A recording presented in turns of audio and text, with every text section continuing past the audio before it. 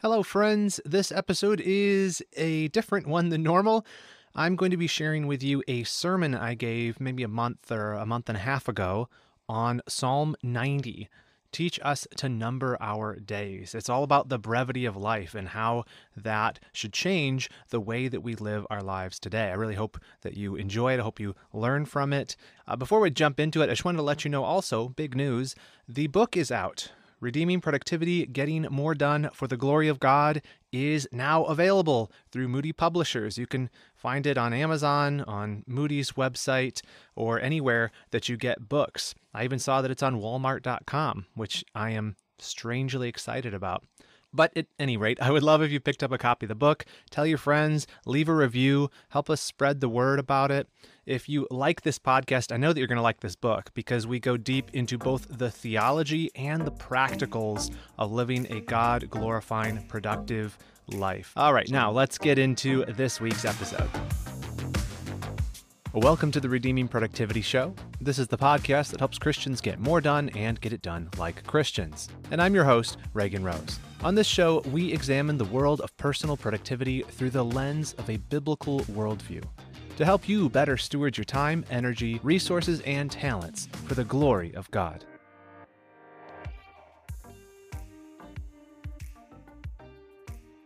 Psalm 90. A prayer of Moses, the man of God. Lord, you have been our dwelling place in all generations. Before the mountains were brought forth, or ever you had formed the earth and the world, from everlasting to everlasting, you are God. You return man to dust and say, Return, O children of men. For 1,000 years in your sight are but as yesterday when it is past, or as a watch in the night. You sweep them away as with a flood. They are like a dream, like grass that is renewed in the morning. In the morning it flourishes and is renewed, and in evening it fades and withers. For we are brought to an end by your anger. By your wrath we are dismayed. You have set our iniquities before you, our secret sins in the light of your presence. For all our days pass away under your wrath. We bring our years to an end like a sigh. The years of our life are 70, or even by reason of strength 80. Yet their span is but toil and trouble. They are soon gone, and we fly away. Who considers the power of your anger and your wrath according to the fear of you? So teach us to number our days, that we may gain a heart of wisdom. Return, O Lord, how long? Have pity on your servants. Satisfy us in the morning with your steadfast love, that we may rejoice and be glad all our days. Make us glad for as many days as you have afflicted us, and for as many years as we have seen evil. Let your work be shown to your servants, and your glorious power to their children. Let the favor of the Lord our God be upon us, and establish the work of our hands upon us. Yes, establish the work of our hands. Pray with me. Father, we thank you for the opportunity to join together and to worship you in song and fellowship and through the study of your word. Please, Lord, be with me today as I bring the word. I pray that what I say would be accurate, would be truthful, it would be edifying, it would glorify you. And I pray for all of us, Lord, that you give us ears to hear and eyes to see. Help us not to study your word with a desire to merely grow in knowledge, but to grow in obedience too, that you might receive more glory from us, your servants. We pray these things in Jesus' name. Amen. So do you know what a plot device is, like in a movie? People talk about having a plot device. So a long time ago, I actually went to film school. That's why I wear berets all the time. Just teasing about the berets. And part of that curriculum was learning how to write scripts and stuff for fictional shows or movies and all that. And one of the things you do in writing for fiction is you have a plot device. It can be anything. It can be a character, it can be a physical object, or even just a situation. But what a plot device does is it helps move the plot along. It propels the narrative forward. And they add tension and urgency to a story when there's a plot device. And probably one of the most common plot devices in movies, at least in action movies, is the ticking time bomb. Usually made complete with, a digital readout so everyone can know how much time is left. And these bomb makers are really committed to their craft, so they often have a little beep on there too so that everyone knows, yeah, it's ticking. But what that does is it's a plot device. It adds tension. The hero knows, and we as the audience know, exactly how much time is left before the hero diffuses this thing or otherwise figures out how to deal with it. It adds tension, it adds focus, and it adds urgency to the mission. There's no time to waste. And I think in some ways, there is a built-in plot device to our own lives, a ticking time bomb, if you will, and that's the reality of death, which is a fun way to start off a sermon, but this really is, as the last song we sang, this is really, that song was based on this psalm, and it really is a psalm about the brevity of life. And as we think about death, it's just a reality. We all know it is, but it's something we don't like to talk about. But the truth is, all of you and me, unless the Lord comes back before, are going to die. And even worse news, you're going to die soon. Now, I haven't been talking to your doctor, but I mean in the grand scope of things, our lives are brief, they're short, they're tiny. They're gone before they've even seemed to have begun. And the great drama of this plot device of death is its implications for what we do in this life. How we spend our lives will most heavily be impacted by our view of death. I'll say that again in a different way. How you view death will make the biggest impact on how you live your life. Let me give you some examples. Different people approach life in different ways depending on how they think about death. Some people, and this is kind of the popular view, is just ignore it. I'm going to live forever. I'm going to be young forever. I'm just going to pretend it's never going to happen. I'm not going to think about it. And so what do? Well, you take big risks. You waste time. You just pretend that bomb isn't ticking. Some people choose to see death as a reason for hedonism, for just indulging. Right? These are the people that'll say, yeah, life is short. And by that, they mean, let's party. They say, life is short, live it up. You only live once. There's nothing after this is kind of the assumption a lot of times. One life, live it up while you're here. Still others, they see death as a reason to despair. It's scary. They dress in all black, they swoop the hair in front of the face, and they say, oh, what's the point of all this? We're all going to die anyway. And that's sort of, in some ways, what haunted Solomon. If you read the book of Ecclesiastes, he's talking about the reality of death, and if death is coming, what's all this for? Isn't this futile? Like if I work, if I get rich, if I enjoy all these things, if I build a name for myself, 100 years from now, most certainly 1,000 years from now, no one's going to remember me. Everything I built will be dust. Everything will be gone. But that is not how believers in Jesus Christ think about death. If we look at death through the lens of Scripture, if we understand it aright, we will see the looming reality of death not as a source of despair, not as a source of hopelessness, not as something to be ignored or a reason to just party while we're here, but as a source of wisdom for how we live. And in kind of a strange way, a source of hope. So this psalm, Psalm 90, which we just read, you'll notice at the top there, it begins a prayer of Moses, the man of God. I think we don't tend to think about Moses as a psalm writer, right? Like you might think about David or Asaph or some of these other things, but like Moses, Psalm of Moses. Well, that's for good reason. This is the only psalm of Moses in the Psalter. It's the one and only. And that also means it's the oldest psalm in your psalm book. So a little something to store away for Bible trivia. And actually, Moses was a bit of a songwriter. You tend to picture David with the harp in one hand, maybe a sword in the other, but Moses also wrote songs. Back in Exodus 15, He wrote a song called The Song of the Sea, is traditionally how it's referred to. And he sung this as a praise to God after he had delivered the people through the parting of the Red Sea. He had another one in Deuteronomy 32, which we often call the Song of Moses. He wrote and delivered that to the people just after the Lord had revealed to Moses that he was going to die, that he was not going to get to enter the Promised Land.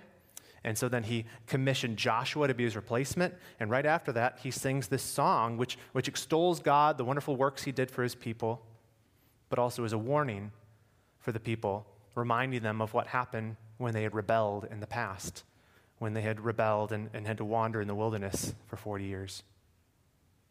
So yeah, Moses wrote songs. But this one here is a prayer, as the superscript says there. It's a prayer. So it means the whole thing is addressed to God. But it's not just a prayer for Moses, it's a prayer of intercession. He's praying on behalf of the people of God. In this context, on behalf of the people of Israel. He's lifting a prayer up to God for them. This is, if you don't know this, the book of Psalms is actually 5 books.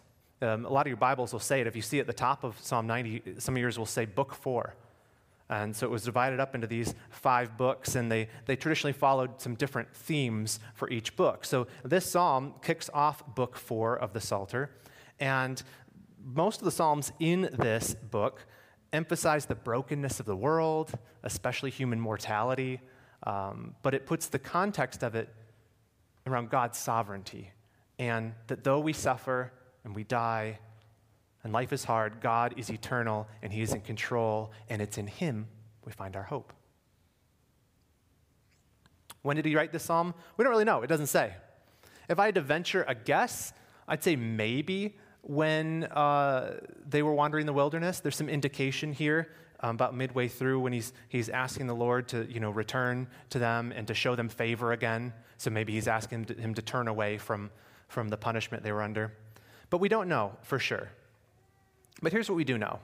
This is a psalm about the brevity of our life before God and how we can find in that brevity wisdom to live rightly before him and lead lives that are both meaningful and God-glorifying. So here's how we're going to attack this. We're going to do this in 3 parts.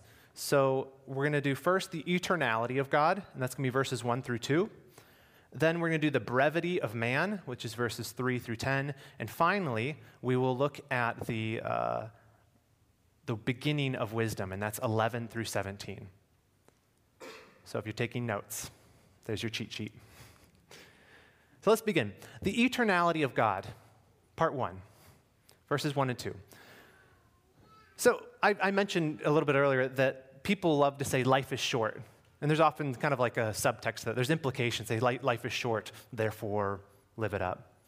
But when people say life is short, I always want to say, compared to what? Compared to what? Compared to a fruit fly? We're doing good. Most of us. Let's live 24 hours and they're gone? But life is short when compared to God. And that's how Moses kicks this thing off, with the eternality of God. His prayer it begins with praise. It begins with extolling God's eternality and his care for his people. Look at verse 1. Lord, you have been our dwelling place in all generations. Verse 2, before the mountains were brought forth, or ever you had formed the earth and the world, from everlasting to everlasting, you are God. Lord, you've been our dwelling place in all generations. I was recently reading a book, and it was kind of like a memoir of sorts. And this guy is talking about when he was a child, across from his family's home, there was a huge tree. It was like 100-and-something-year-old oak. And the family lovingly called it the thinking tree. And whenever this guy, when he was a boy, would be distraught or confused or just needed to think, he'd go across the street and he'd sit under this big tree. And as he describes it, he talks about how he would find comfort in this tree because it was just ancient compared to him. It seemed almost immovable, like it transcended time, like it'd been there forever and always would be there. And so with all the vicissitudes and the confusion of life, he could go there and find something solid, something immovable to lean against. But as he recounts in the book, he goes back later in life as an adult, and the tree's gone. It had been chopped down, or it had died, maybe to make room for some neighborhood, but it's gone. But you can understand that desire for something firm and fixed, right? And here's the thing, God is a constant. God is an everlasting source of refuge. When Moses says, from generation to generation, he has been their source of refuge, and then emphasizes God's eternality, that's his point. God's timeline is infinite. And as these little brackets of these generations of the people of God, they're so short in comparison to him. But in all of it, he's the constant. He's the everlasting source of refuge. He's one you can always turn to that will never fail and will never be chopped down like that tree. In fact, maybe a better word to refer to God is as a rock. And that's exactly what the scriptures say. Moses, actually in that song of Moses I talked about in Deuteronomy 32, he calls him the rock. His work is perfect. That's our God. And I think sometimes we can kind of drag down God to the level of our problems, at least in our thinking, right? Sometimes something that's a big deal to us, something we're going through, we're suffering, or there's a tough decision, and we're thinking, this is really, really hard. This is a big deal. You got to understand, to the eternal God, it's not a big deal. It's a big deal in the sense that he cares for you, but in terms of his ability to overcome that is nothing. He's the infinite, all-powerful God of the universe. Resolving our problems are a small matter to the God who is from everlasting to everlasting. He's a great refuge. In verse 2, you saw there, he says, before the mountains were brought forth, or ever you had formed the earth and the world, from everlasting to everlasting you are God. I love that the song that we just sang too, it emphasized this as well. Before there were even mountains, before there was anything, before this ancient world of ours ever brought forth any life, God was there. God was there. It's interesting, the previous verse where he said in every generation, literally in the Hebrew it says from generations and generations, which kind of parallels this from everlasting to everlasting. And here's one way I like to think about this. It's if you try to wrap your head around the eternality of God, you're going to need some aspirin. You're not going to do it. We don't know anything that's eternal because we had a beginning. But here's how I like to think about it with math. So I went to seminary almost chiefly because there was no math curriculum. But some math is helpful here. I guess this is geometry. I don't know. But you know when you were like plotting stuff, lines and things? So a line segment is usually what we think about when we think of a line. It has a beginning and an end, and it's connected, right? Technically, in math, a line is an infinite line. It has no beginning, no end. And then a ray would be, it has a beginning point, and then it goes off infinitely in one direction. You would represent that with a little arrow on the end saying it goes off forever that way. If you were thinking about us compared to God with regard to our timeliness, God would be the line. He is from everlasting, infinitely that way in the past, to everlasting, infinitely that way in the future. That's incomprehensible to me. Let's all go home and take a nap and just think about that. But we are also everlasting in one direction. And what I mean is we had a beginning. There's a point. You were born. Hopefully, most of you were born. But we do go on forever. There is death, but in terms of our being, we will go on forever. Everyone is an eternal being. Everyone is going to go forever into the future. Now, some will rise again to judgment, some will rise again to eternal life. But that is the big difference between us and God. He's from everlasting to everlasting. And the important thing Moses is emphasizing here is that he's always been there, and he always will be there. Before the mountains even peaked up or the earth was formed, he is God. And I love that too. It doesn't say he was God. It doesn't say he will be God, or he happens to be God right now. It's that he is the God who transcends verb tense. He is. In fact, this is how he introduced himself to Moses, the author of this psalm, when he first met him. There on the windswept plains of Moab, in that burning bush that wouldn't burn up. Moses, he's telling Moses, you are going to go and talk to Pharaoh and tell him to let my people go. And Moses says, who should I say sent me? Tell him, I am has sent you. Yahweh, I am. He is. That's a much shorter way to say from everlasting to everlasting. But that's our God. He's the eternally existent one. He's the timeless one. He transcends our problems, and every generation of saint, from the Old Testament to the New Testament, till kingdom come and beyond, he will be our God, and he will be there to be our refuge. And in that we should take great comfort. And this eternal God, who transcends us in every way, also holds the power over life and death.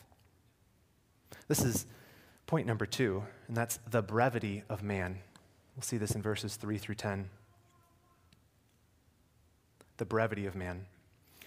So I think it is natural for parents to want to protect their kids from the horrors of the world, right?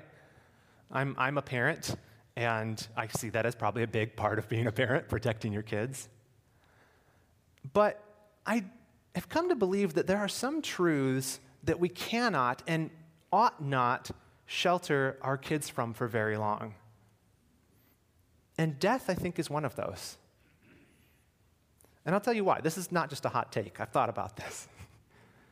I remember when I was a kid, I was maybe 9 or 10, my mom had a friend over, and this friend had brought her kid, and he was maybe 5 years old, and it was my job to play with this kid, in the living room while the parents talked. You know how it is, older siblings, right?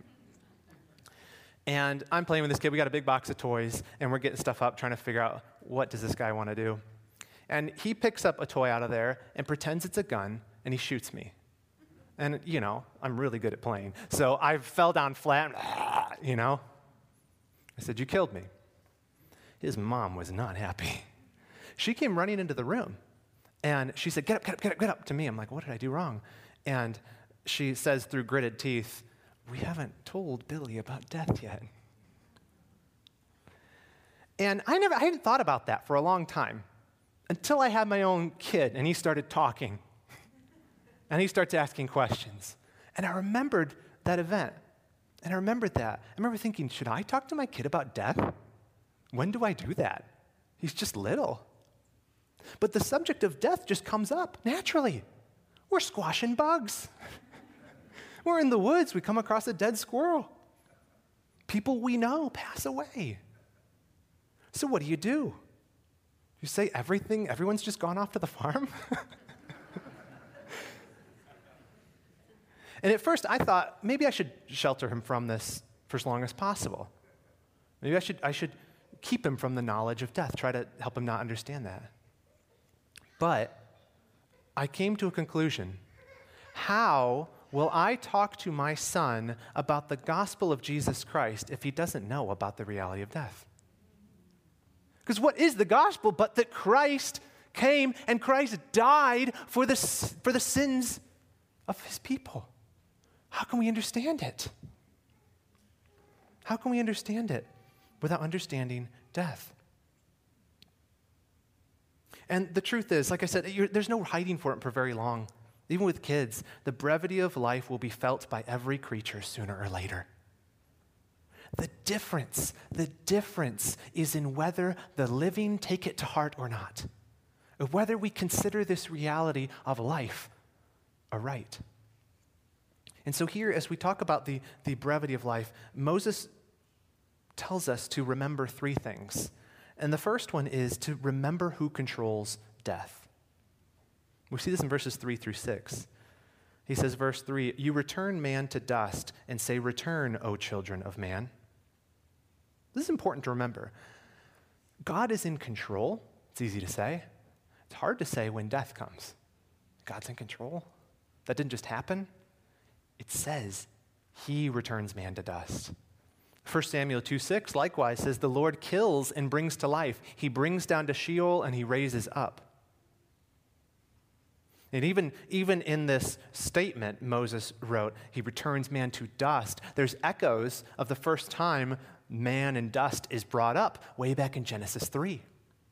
Remember, God made the man from dust, from the earth itself. And in Genesis 3, after mankind sinned and God cursed Adam's work, this is what he said in Genesis 3:19, by the sweat of your face you shall eat bread till you return to the ground, for out of it you were taken, for you are dust, and to dust you shall return. So I think Moses is bringing up this expression because he wants us thinking about where death came from and who controls it.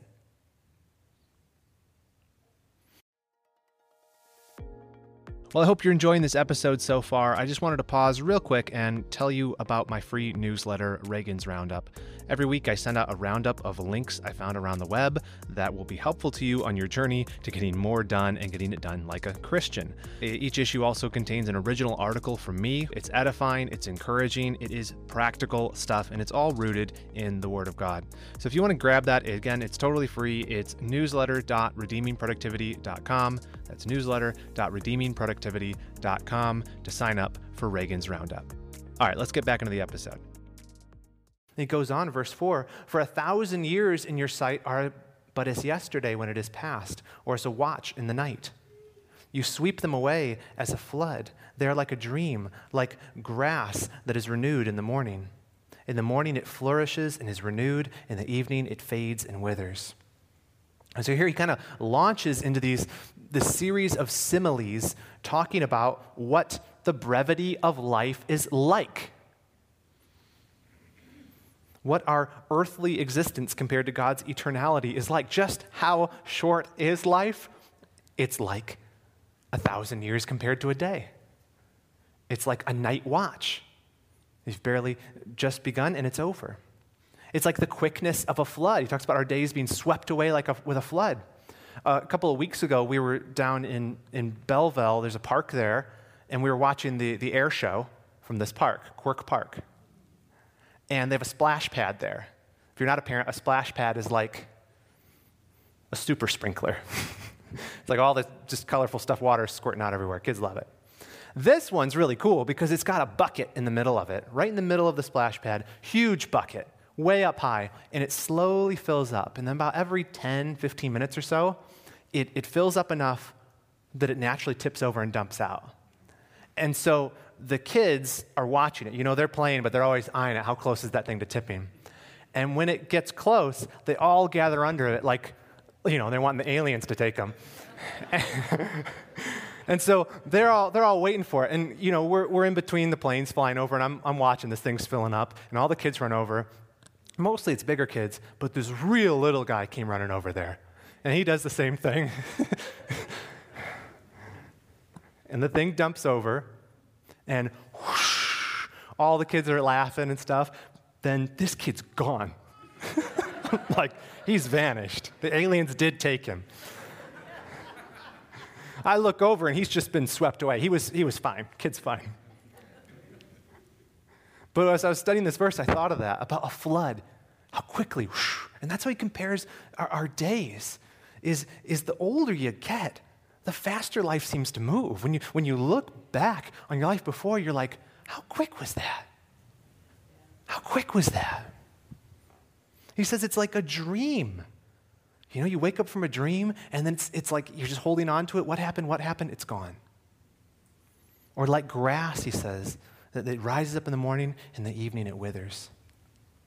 The point of all these similes, it's the same. He's saying life is brief. It's ephemeral. It's passing. We get this all throughout the scriptures. In 2 Peter 3:8, but do not overlook this one fact, beloved, that with the Lord, one day is as 1,000 years, and 1,000 years as one day. And elsewhere, our days are compared to other brief or short things. Psalm 39:5, behold, you have made my days a few handbreadths, and my lifetime is as nothing before you. Surely all mankind stands as a mere breath. Or James 4:14, yet you do not know what tomorrow will bring. What is your life? For you are a mist that appears for a little time and then vanishes. And you go out, and a couple of months from now, it gets cold. You see your breath, and it's gone. That's our lives. And you could see how that would be a little bit depressing if you didn't understand where it was all going. If you didn't understand who holds the keys to life and death, and if you didn't know him. But if you do know him, we'll see in a moment, it leads to wisdom. Another thing, we're still on the brevity of life, another thing that Moses reminds us of is the reason for death. This is verses 7 through 8. Next, Moses reminds us to think about why death exists. Why does death exist? We'll make it interactive. Why is there death? Sin. It's easy to forget that sometimes. Even as Christians, sometimes we'll say, it seems so pointless. It seems so pointless that so-and-so had to die. And it is sad. It's hard when people pass from us. But we always have to have in the back of our mind where this death thing came from. And that it's our fault. It is not senseless. It's a punishment.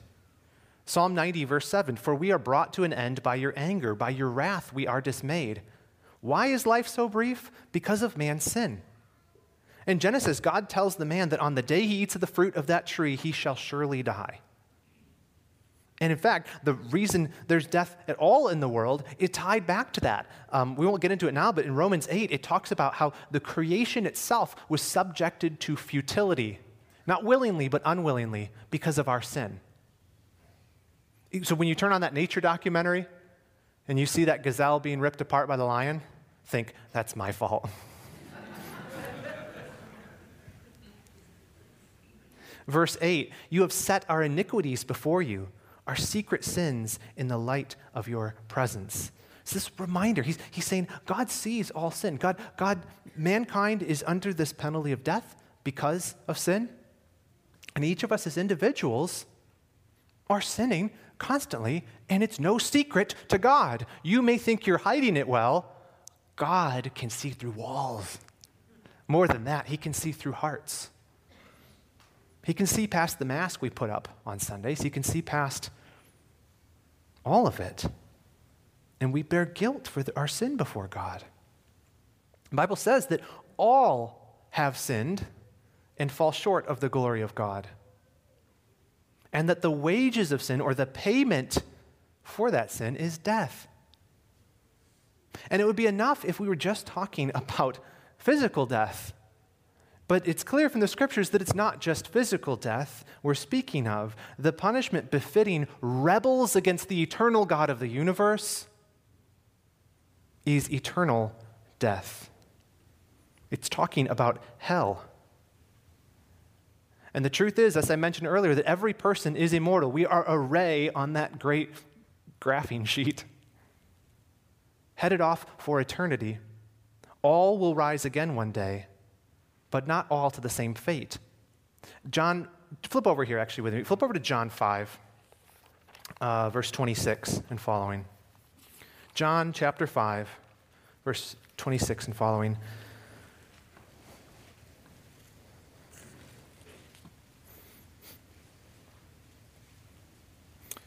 This is Jesus speaking.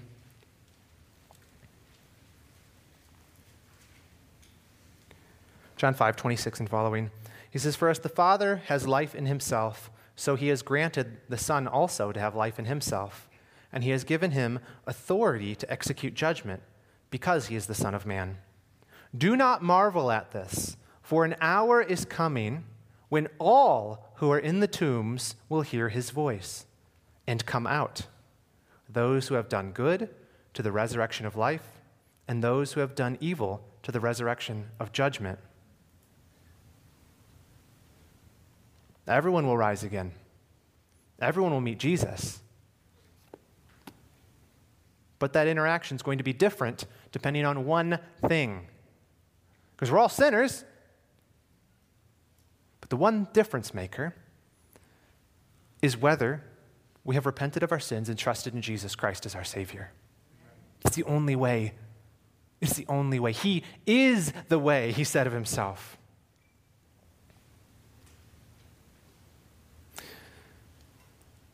The gospel, as we call it, is good news. That's what it means. It's the good news that though we are all under the penalty of death, and not just physical death, but eternal death, and though none of us could do anything about it, I can't just start being a better person today and somehow make up for all the sin in my past. Though I am stuck and helpless in and of myself, God himself made a way.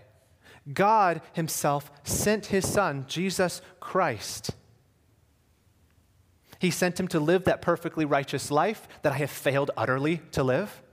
He obeyed from his birth until his death perfectly God's law in everything, never sinned.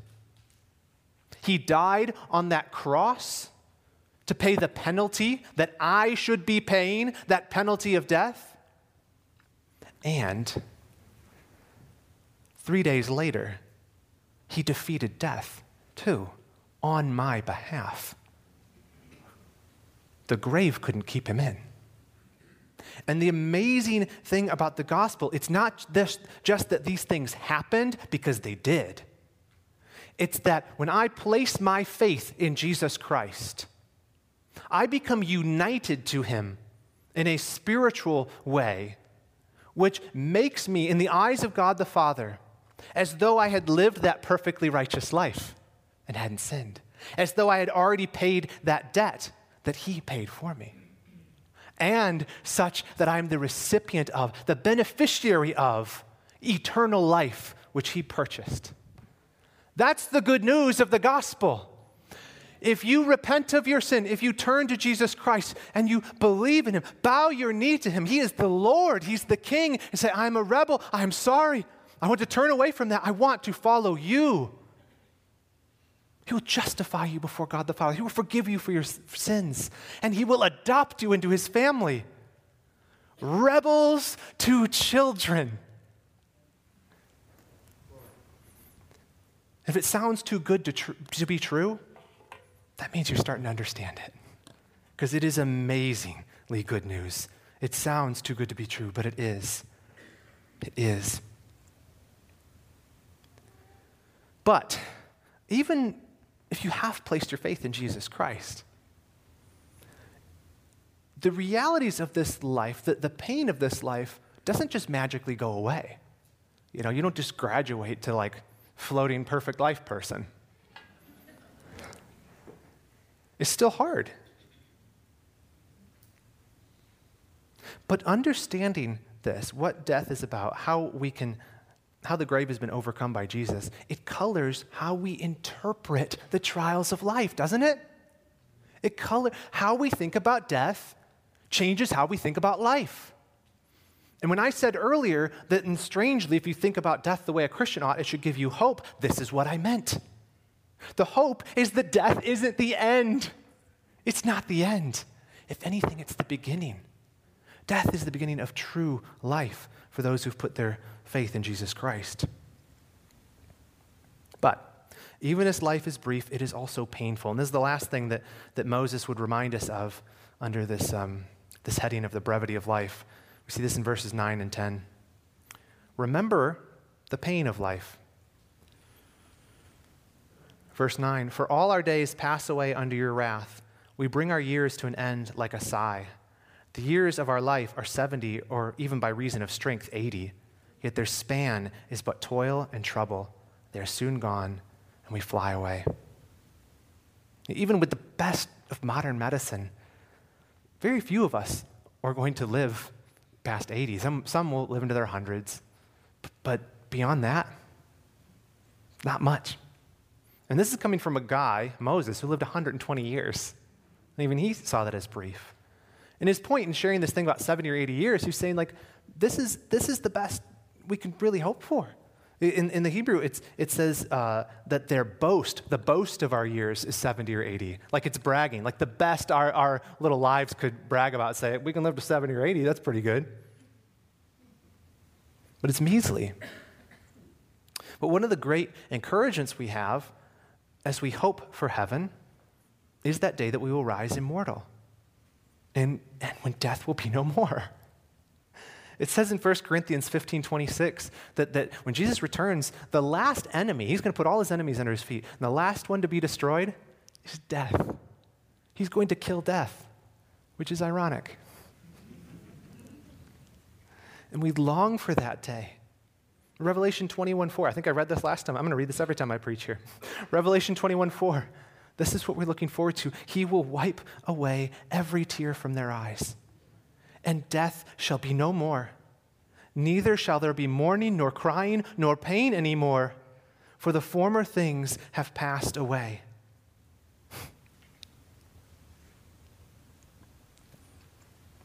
There's a day coming when that pain of death and the pain of life will be gone. And for this reason, we hope, even in the midst of it.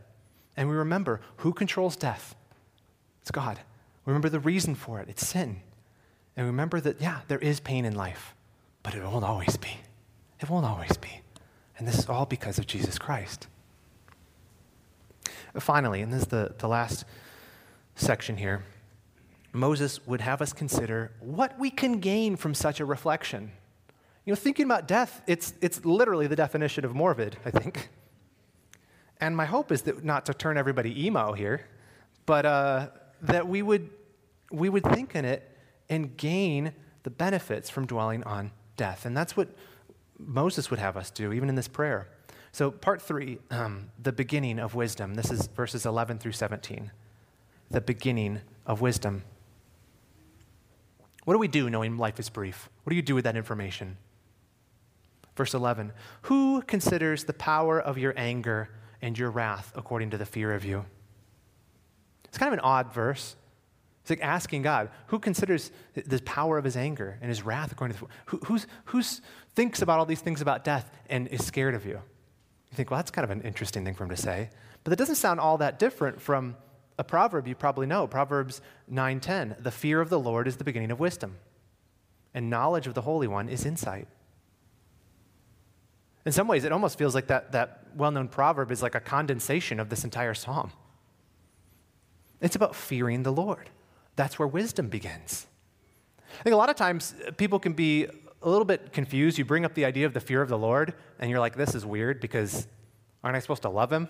Like, you know, I'm like holding like arm's distance, but also trying to give him a hug. Like, how does this work? How do I fear the Lord? Well, it says at the beginning, it's the beginning of wisdom. It is real fear. It's not just respect. When the Bible talks about the fear of the Lord, it's actual fear. And in this context, you can see why you would want to be a little afraid of God. He's the one who controls life and death, right? You would be an absolute fool to not be afraid of the one who controls life and death. He's not to be trifled with, but trembled before. Those who take God lightly are fools. Absolutely. Absolutely. But those who fear him are wise. It blows my mind when people will look at death and they'll look at pain in this world and they say, well, how could God be real if there's pain in this world and all that? Like, I don't love a God like that. I couldn't serve a God like that. It's like, my friend, you have not thought this through. You're saying if a God like that exists, and there's pain, if God exists and there's pain in this world, you wouldn't serve him because there's pain in this world. He's the one who's in control of all of that. Is that someone to be trifled with? Is that someone to take lightly? Do you shake your fist at the sovereign king of the universe? You who your life is but a breath before him? The right response is terror. That's the beginning of wisdom, is to consider our lives, consider all these things in the light of who God is according to the fear of him. Now, certainly, when we come near to God, especially through the gospel of Jesus Christ, when he has come near to us, that fear is tempered because he embraces us as family. Instead of standing in the way of his power, we are behind it. His wrath is not on us, so we don't fear him in the same exact way. But if you want to start being wise, start by being scared. God is not to be trifled with. He's to be trembled before. And so this gives us the context for the next verse here, verse 12, which is probably the most well-known verse in this passage. So all this needs to be thought of in the context of fearing the Lord, his eternality, his power over life and death. Verse 12. So, teach us to number our days that we may get a heart of wisdom. Moses is praying that God's people would learn to comprehend the brevity of life. That's what he means by teach us to number our days. He doesn't mean, keep it a calendar, but to consider the brevity of life. Why? So that we may get a heart of wisdom. That's the result of thinking about the brevity of life. That's what we would hope it would be. The cool thing here is the word get a heart of wisdom is actually usually used in the context of harvesting crops. So the idea is like he who comprehends the brevity of life will reap a harvest of wisdom. It's those who consider death, those who don't ignore it, consider it in the light of Scripture, who will become wise. What's that look like? Well, being eternally minded looks like longing for Christ's return.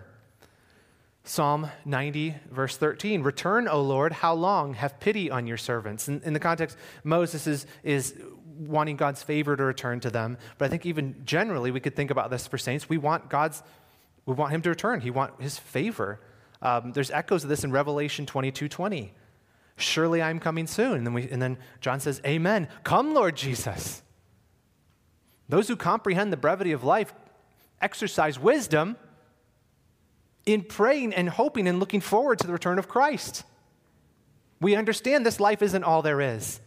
The passing pleasures of this life, that we can enjoy them as blessings from God, it's not the good stuff.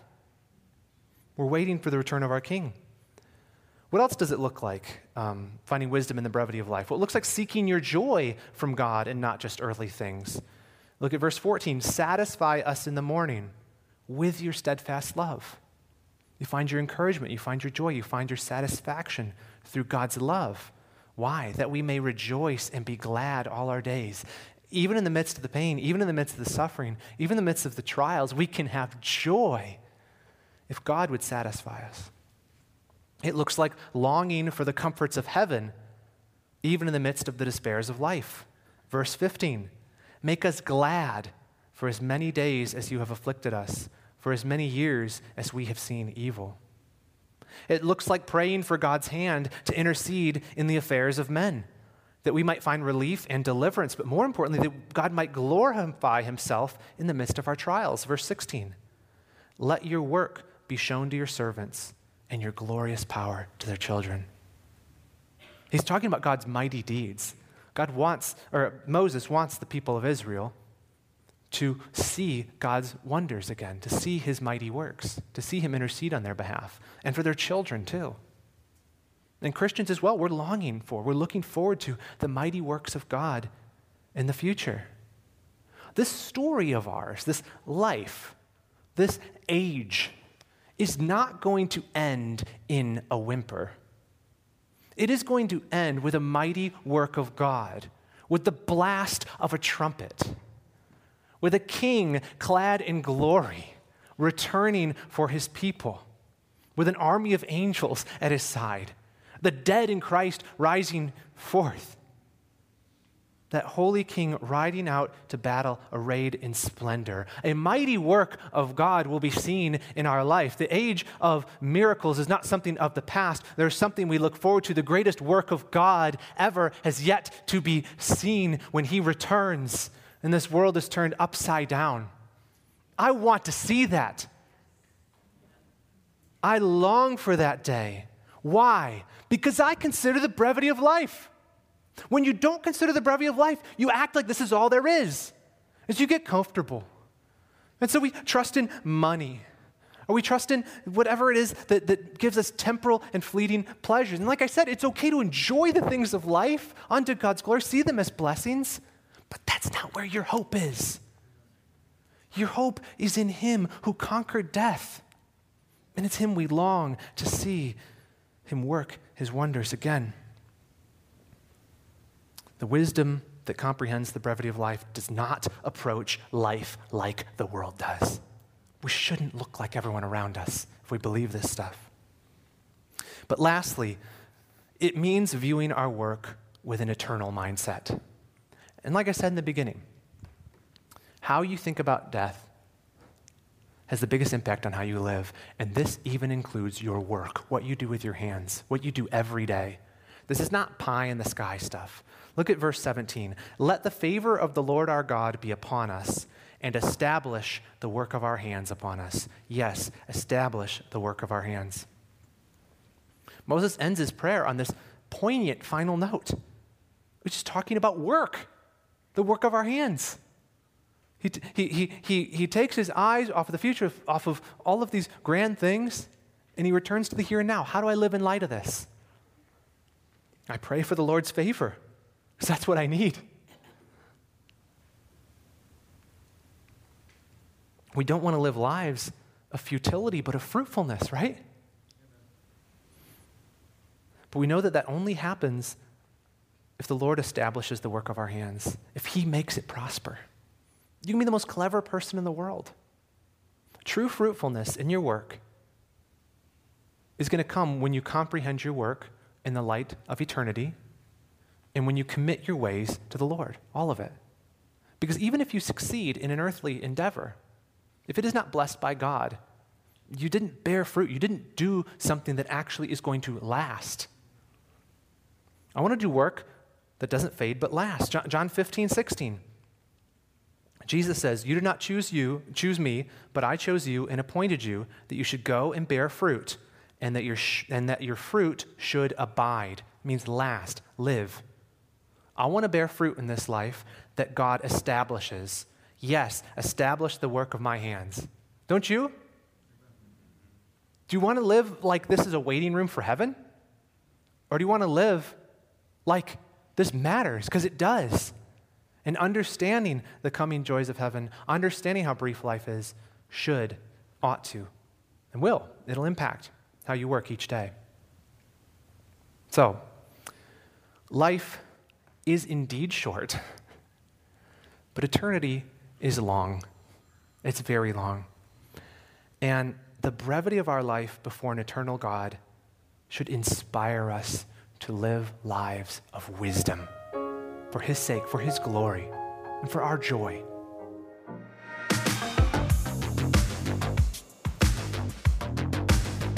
For more productivity from a Christian worldview, check out my weekly newsletter, Reagan's Roundup. Every Thursday, I share an insight along with the 5 best links I found that week that I think will help you in your journey to becoming a more productive Christian. It's totally free. Just go to newsletter.redeemingproductivity.com to sign up for Reagan's Roundup. That's newsletter.redeemingproductivity.com.